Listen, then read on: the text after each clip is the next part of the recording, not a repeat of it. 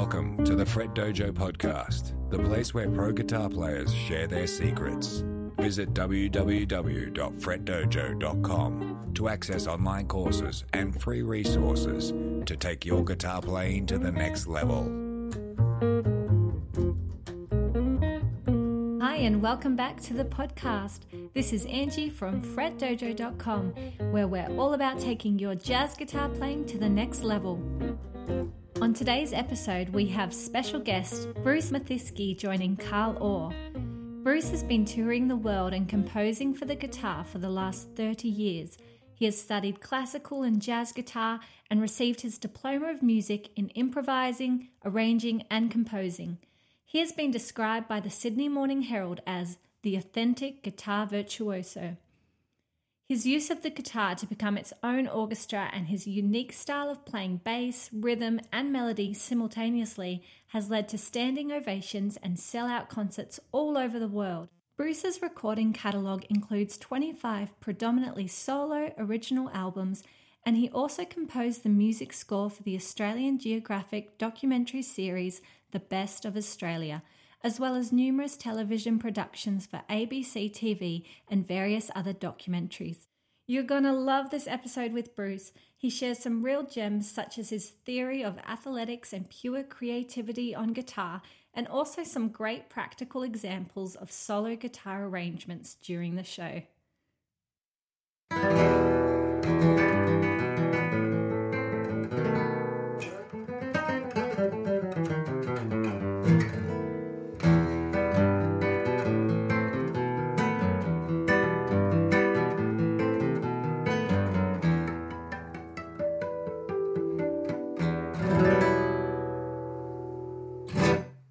That's the wonderful and unique sound of Australian guitar maestro Bruce Mathiske. I'm Carl Orr. This is the Fret Dojo podcast, and I'm very happy to have Bruce chatting with me today. Hi, Bruce. Nice to see you. Hi, Carl. Great to talk to you, mate. Yeah, from his home in wonderful Newcastle, just north of Sydney, Australia. So Bruce has always impressed me a great deal with his guitar mastery and also his warm, down-to-earth character that really seems to win audiences over. It's a really great combination, I must say. And so I've known about Bruce and first heard him probably 28 years ago. He's been around a long time. Wow. So wow. Bruce, yeah. A long time. Yeah. Since I was 3 years old, actually. Yeah, that's me too. Yeah. So, Bruce, where were you born? I'm actually a Mallee boy, and for those that don't know, that's country Victoria, and it's the Mallee is a wheat farming area in the absolute middle of nowhere, and it's it's the plains, it's this red dust that it's not good for much except growing wheat, funnily enough. It's always dry, it's barren, this landscape. But yeah, I was a farm kid, and that's where I come from. And it's near a place called Swan Hill, which is on the Murray River, on the border of New South Wales. But so I'm originally a country boy. Oh, great. And when did you start playing? How old were you? 7 years old. I had, and I don't know why. Mum played the piano, but, and she had some classical training as a young girl, and she liked singing, but it was more community singing they used to do. There's no thought of actually doing it for a living. But I pestered my parents for years, and finally on my 7th birthday I got a guitar. I don't know why. I just wanted and needed one, but I've always just wanted to play guitar, and it's never altered to this day. I play all the time, and I just love it. Fantastic. And so you had this. I mean, I have to say I had exactly the same experience, and in fact, the earliest memory I have in my life of any kind is trying to play a toy guitar and singing "She Loves You, Yeah, Yeah, Yeah," and being so frustrated that my guitar was just making this tiny little cacophony. Yeah. And I remember thinking, I've got to figure this out. And I haven't had another thought since then. It's like, I've got to figure this out. Yeah, you had a similar Yeah, that's an amazing thing. I like to hear that because you at least had direction. I had no. I just wanted to play the guitar, and the first thing I learnt was a D chord off the local teacher, which I think was an organ player. He just knew a few chords, but But I didn't care. Yeah. D chord, how good's that? And I remember, I think on lesson number 5, I learnt the F chord where you had to bar your little finger across 2 strings, and it was really I difficult. still can't play that chord. Can you? F. It's a funny thing for guitarists. F always sounds like an F chord, doesn't it? You can recognise it anywhere. It's just it's one of Slightly those muffled and kind of slightly reluctant sounding, isn't it? It's like yes, that's it. It's reluctant. it's not like an E chord. An E chord goes, "Yes, I'm here." And the F chord's like, "Oh, I'm not really sure," Yeah, as a guitarist, every now and then you must play the E chord, even if the horn players don't like it. You must do it. Just for your own well-being, yeah. So, you learnt the D chord first, and then the F chord, Well, that's good. And so what other musical education did you have, if any? Well, there was none back then. As a kid on the farm, I had none. I think the first ever good guitarist, my favourite song ever that I heard was These Boots Are Made for Walking. I love the double bass thing. It's that, like as a kid, and I just heard that, but I think the first ever good guitarist I heard was George Benson, and I didn't know what he was doing. So as soon as I could play chords and, probably many years later, I'm not sure, it was like, wow, I want to do that fast, squeaky stuff, which, of course, is lead guitar. So, but that was a... Squeaky? Well, sometimes it is, I suppose, but that's what I thought as a kid, that... It is, once you get up past the 17th fret. But as beyond the chords, I suppose, because all we had was a transistor radio, I know it sounds like the dark ages, but, so I had that. And when we moved into town, I was 13, I got an electric guitar, and then we started to play. And it was all back then, I suppose, Australian rock bands, it was the Ted Mulry, but and the British, like the Rolling Stones and Status Quo, because we could play the Status Quo stuff. And so that was always prominent too. As a kid, you get in a band. So that sort of took over. But I always still had my nylon string that I loved, So this is the early 70s, is it? So I'm a 63 model. So, we're looking at the early 70s, That mid-70s period. It was all the great British bands that influenced it. We're looking at the Australian bands like Daddy Cool and those sort of things. And Dragon, who were from half New Zealand. And it was just music, but then the more sophisticated stuff, I guess, for us was Doobie Brothers, and things like that too, and which crossed over. Then Little River Band sort of copied that, and so we were able to, and that was the next step. But then, I started hearing guitarists. I once heard Al Di Meola play something. Someone had it, and it was like, you're kidding. And then Larry Carlton, and it's like, wow, what is this? And is that even possible? So how did you work out Larry Carlton solos? Or no, that was well before I could.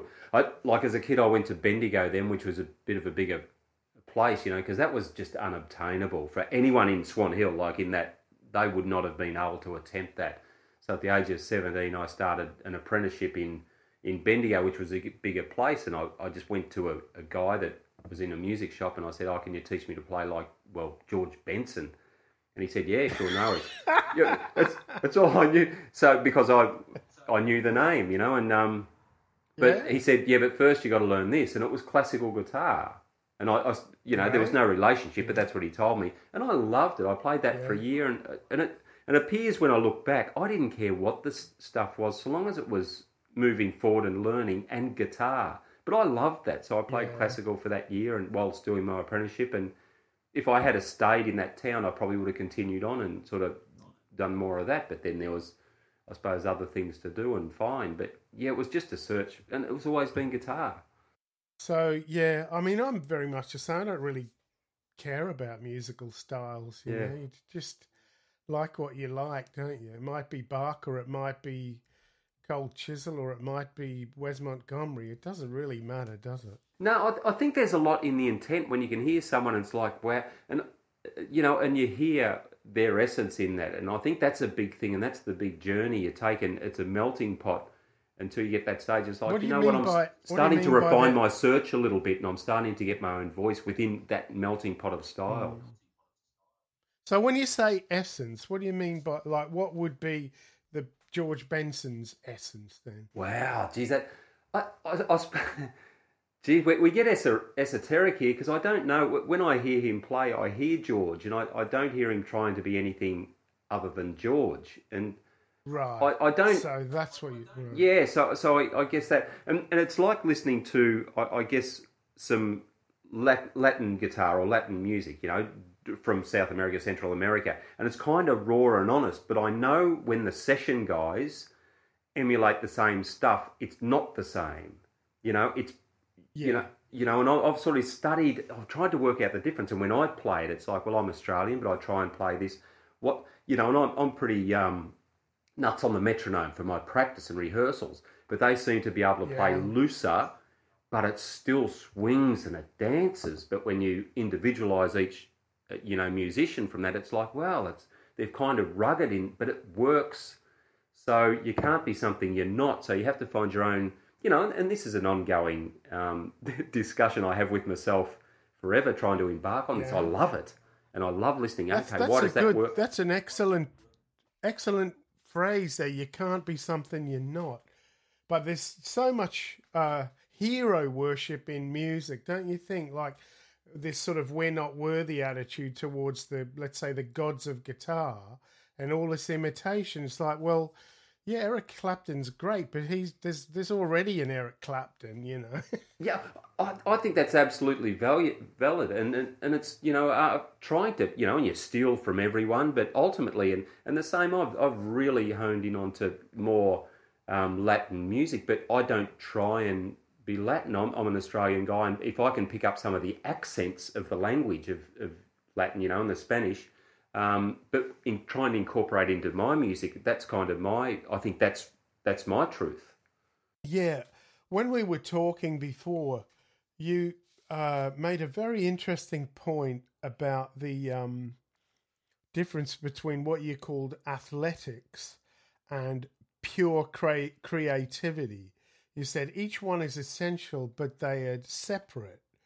Can you explain what you mean by that? Yeah, sure. Because it takes a while for me to decipher these things. I overanalyze everything in a way, but I find when I compose and arrange, and I kind of put them in the same category a little bit, to be honest. And that's pure. These things just come out of you. I don't know whether it's stuff you've heard at some point or and it's like this stuff, and this stuff goes around your head. You hear these sounds, and it's like that's how it must be. And then as a guitarist, and particularly a solo guitarist, then it's like, well, how am I going to put that into note form? And it might be like, it might be you orchestrate for different instruments too. How do I notarise that so each instrument can play it? But to get that vision I'm hearing in my head. But then to play it on solo guitar, then we're looking at a jigsaw puzzle. How am I going to play the bass, the rhythm and the melody and make that piece that I want when I've got all these contradicting lines? How can I make that work? I've got all these variances and I want it to then dance and have a rhythm to it. And that's a mathematical exercise to try and put that on guitar. And then once which is such fun, it's fantastic. So now you've got the piece of music that you love. You've worked out how you can adapt it to the guitar or solo guitar. Now it's just every day for hours, for months to actually execute that. Now that's the period of sheer athletics. And muscle memory. That's got the music's kind of been done in a way.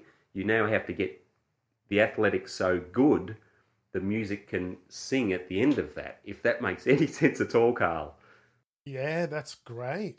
So what you're saying is, while it seems purely technical or purely, as the word you use is very good, athletic, the end result is what you use the words to describe as pure creativity, right? Yes, and that's right. And at the end of a concert, for example, the greatest compliment I find you can get is someone got taken away with your music, and it's like, oh, you took me to this place in South America, or I play some Australian things as well, that like in the outback, some sort of droney type music. And no one talks about my scales or whether I play fast or the chord structures, and that's the best compliment. It's like, well, you shouldn't notice that. It should be just seamless, and you actually hear the music. So if they're seeing how clever I think I am on the guitar or the notes and all that, it's like, well, I've got to get better at those notes because that should be almost invisible. Yeah. In a way, you've kind of lost if they mention that, haven't you? But if they say, oh, you took me away, then it's like you've won, haven't you? Yeah. If they talk about the notes or the scales or whatever else, it's like, oh, well, that should not be even visible. That should get lost in the music. Yeah. I remember one time this very intelligent lady walked up to me at the end of a gig and said, "You're a very clever man." And I thought, oh no, I've failed. Oh dear. But then there's that great other element on that, Carl, that is, once you go out on stage, you're also then a performer. So that's another hat too. And sometimes, it doesn't hurt to let the audience know how clever you think you are too. So it's... Yeah, people want to be dazzled. Yeah, so an element of that is fantastic because that's showbiz and that's great and that's exciting. So that's an emotion too, and that's legitimate. Yeah. And I've actually, whenever I hear you play, I just think, oh, that's nice. Come on, Bruce, let it rip, man. Come on, let's hear some proper guitar playing. And you always deliver. Yeah. Well, I want that. That's too, the dream. Yeah. Oh, yeah, it's great. Well, anyway, that's great. So speaking of your fantastic guitar playing, let's listen to a wonderful example of your solo guitar playing, Autumn Dance. Can you explain a little about this? Yeah, this is unreleased, and a year ago, the idea was that I wanted to start a tune, and you come up with different ideas, and it's like C sharp minor. That's a great idea I want to compose a tune in C sharp minor, because then of course you've got access to the two E opens and the B, and so I did the intro, but I ended up in E major, which, so it ended up being in E. But then I thought, oh, well, I want to start the actual verse with a diminished chord, because I don't play any, and I don't know of any tunes, and you probably do, that start with a diminished chord. So the first chord is a G diminished, and I hadn't done that before. So that was the starting point. And then from then on, it just developed, and it's got a Latin feel, but it's got some classical style composition things in the middle too. It's got many stories within it, I think. Yeah. Anyway, it's very interesting and compelling listen. So, please enjoy Bruce Mathiske with his composition Autumn Dance.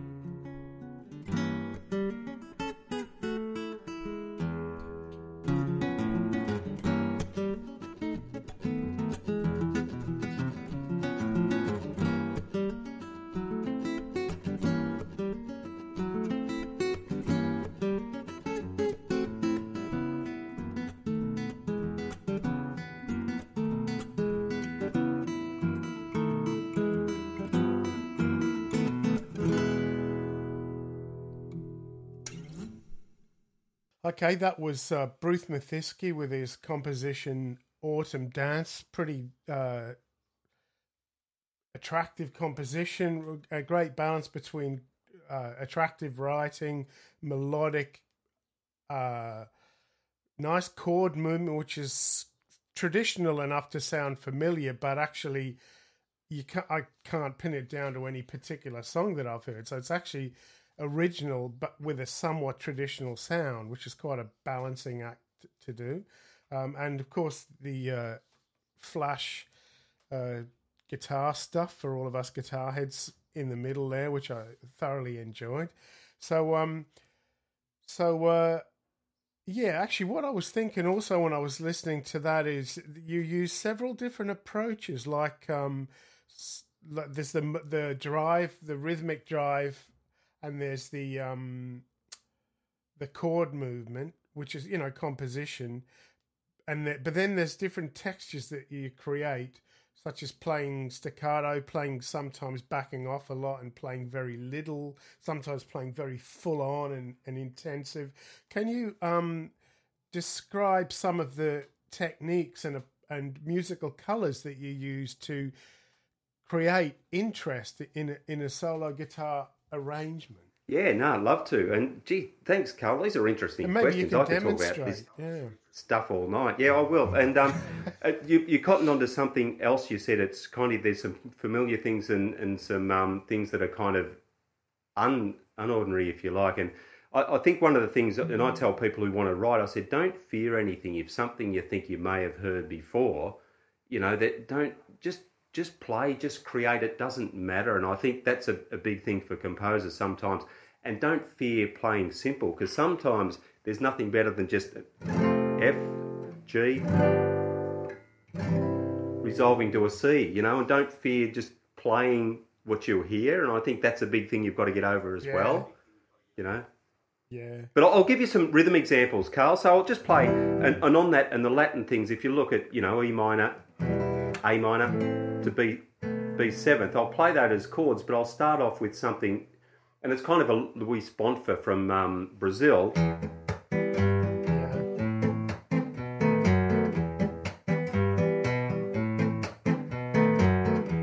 And I just love that whole style. But I find, and I'm mad on the right-hand thumb that provides all my rhythm. I found, after listening to some Cuba music, playing exactly the same chords, but anticipating the bass gives it a whole different flavour.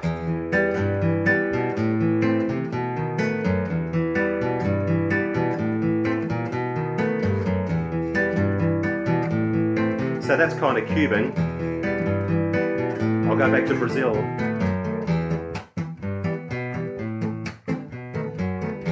And I love that stuff. So it's those little differences in the song you play make something bounce, or it comes back a little bit in its rhythm, and even that in itself.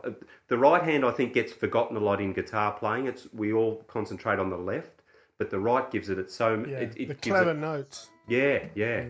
I don't want to get into technical stuff, but as I can see it, you're wearing a thumb pick, so they get this great big bass sound. Yeah. Well, the thumb pick I converted completely, and my style is just always in transition. And I only really feel the last 5 or 6 years I'm starting to kind of get it, what I do, and so I went back to nylon strings, and I play my right hand as a thumb pick, which now enables me to play. I flat pick with the thumb pick, and I do the I like holding it like a regular plectrum. Yeah, and I strum like that too. So that's like a regular flat pick, and I just hang on to the thumb pick doing that. But then you can play all those, even the style of Chet Atkins, if you like. So.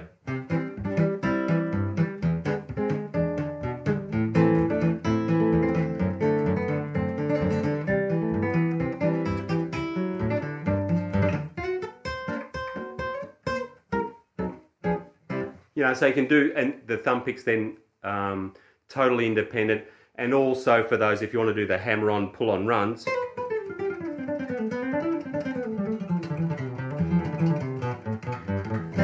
you can play in a totally different manner with that as well. So I found, for me, it's the best of all the worlds. So you've got at your disposal at any time, you've got access to a kind of plectrum technique, thumb pick, or, Yes. or like sort of gripping it like a normal plectrum, Yeah. a flat pick, or you've got total finger technique as well. So you've got both there at any one time, haven't you? Yeah, and I've only started doing that, I suppose, for 5 years, which is and it takes a long time to adjust because the thumb pick sounds so harsh for Yeah. a start.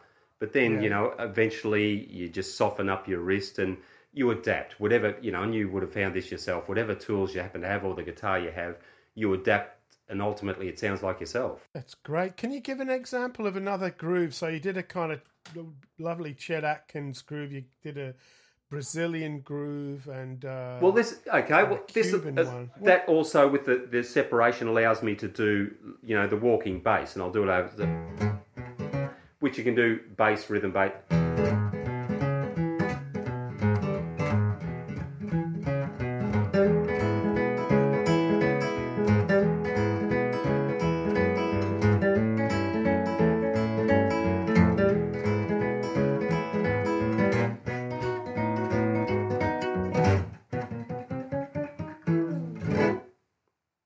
So it enables you to play the melody lovely. and the bass. And some of the tunes I play, you got to bring in rhythm and melody, and you're sometimes playing four things at once too with that thumb pick style. So, okay, there's a couple of things I want to say. So, first and foremost, you're a bass player, aren't you? That's sort of the rock on which this is built, the foundation. You're the first guy that's ever picked up on that. Yes, I think bass first. You're absolutely right. So that's the foundation of your house. I think it is. A good foundation. Yeah.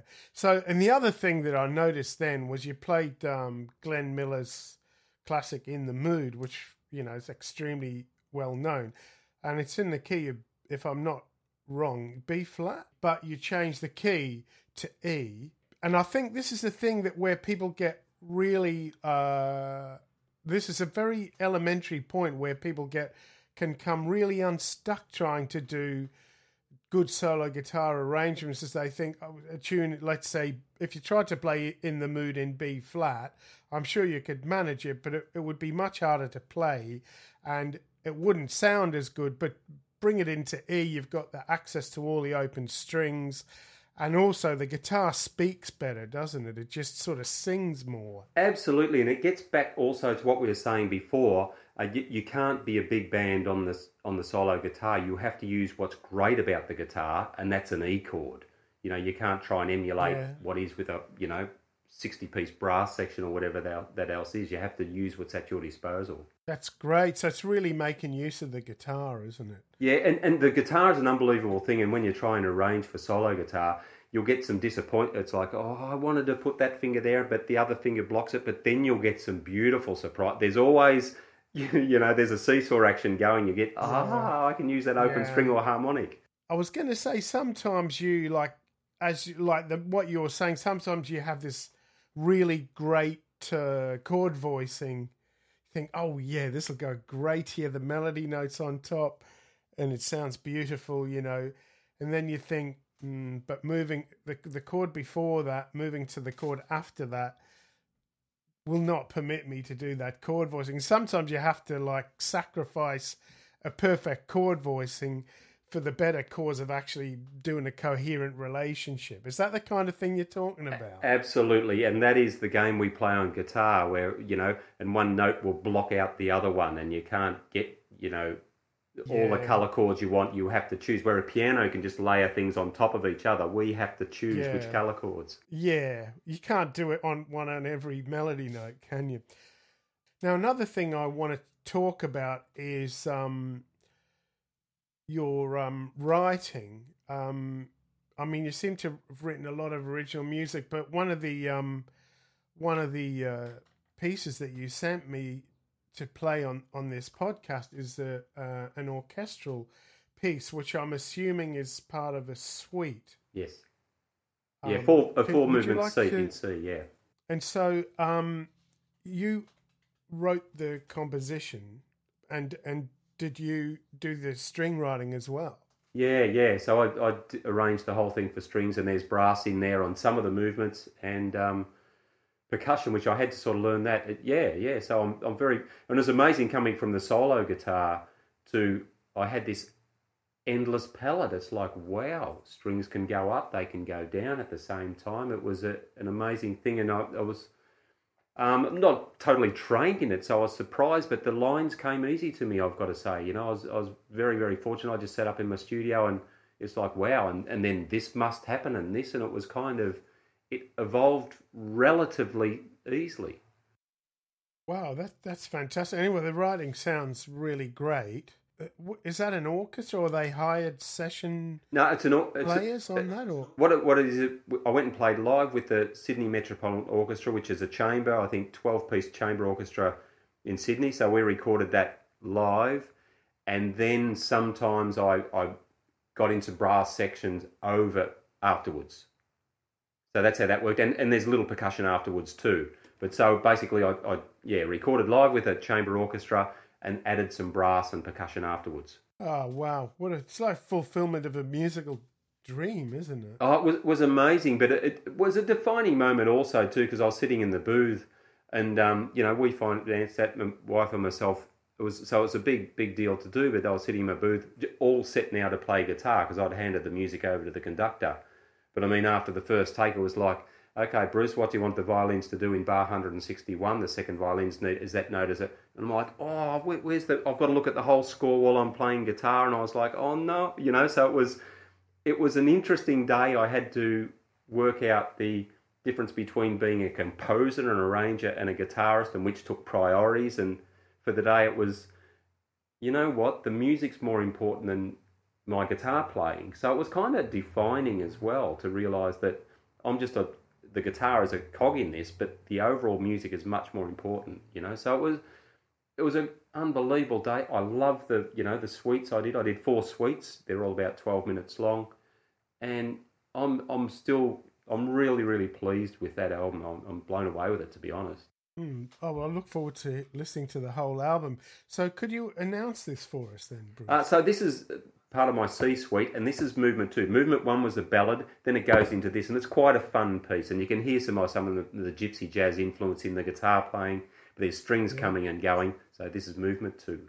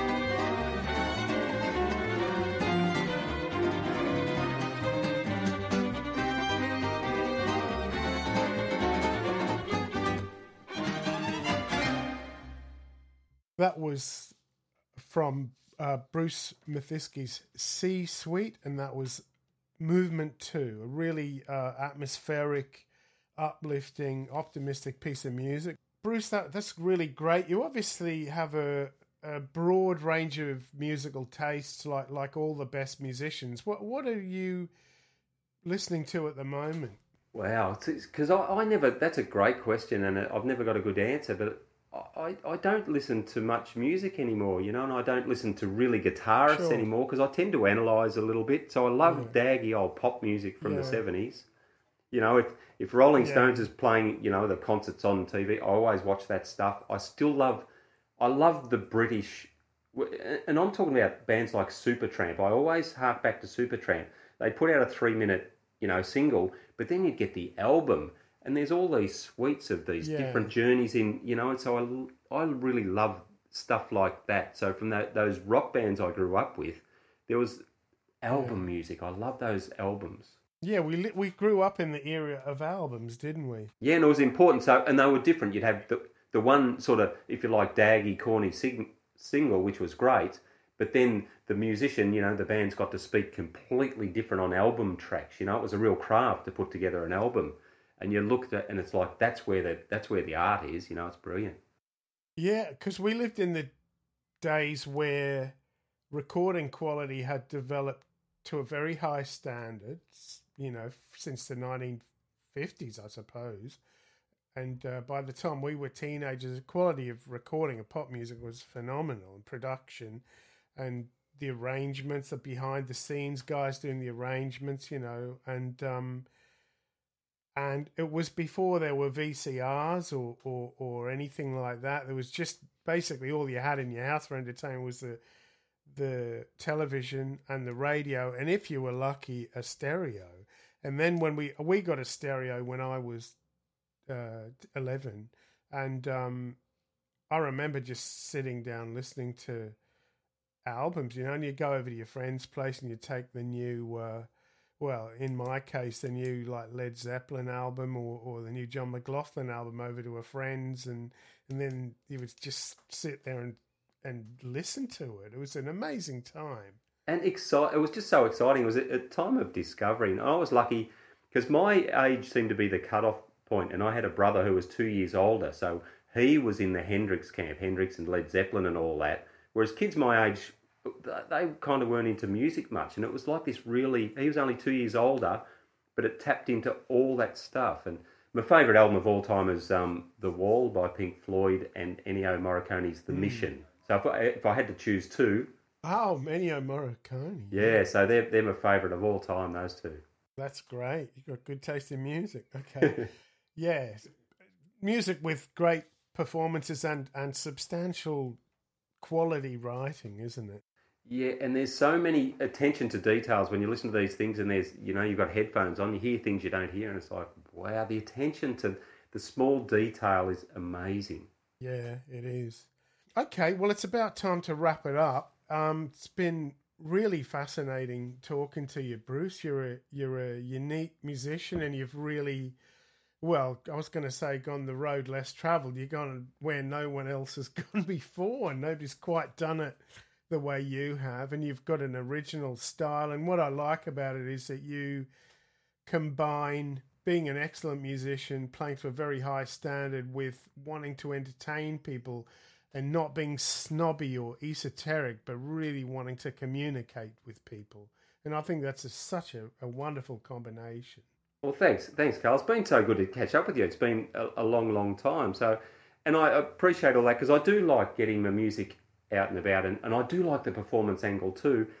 But in saying that, I still like to just do my thing, and I'm really, really lucky. I happen to like a lot of broad stuff, and I like some, you know, I love to play sway, you know, and as much as I love to play my own original tunes too. So I'm really lucky that I don't have that thing where I'll only do this or I'll only do that. I just love playing. I just genuinely love playing. Yeah. So anyway, really great, really illuminating to talk to you, and really look forward to seeing you in person sometime.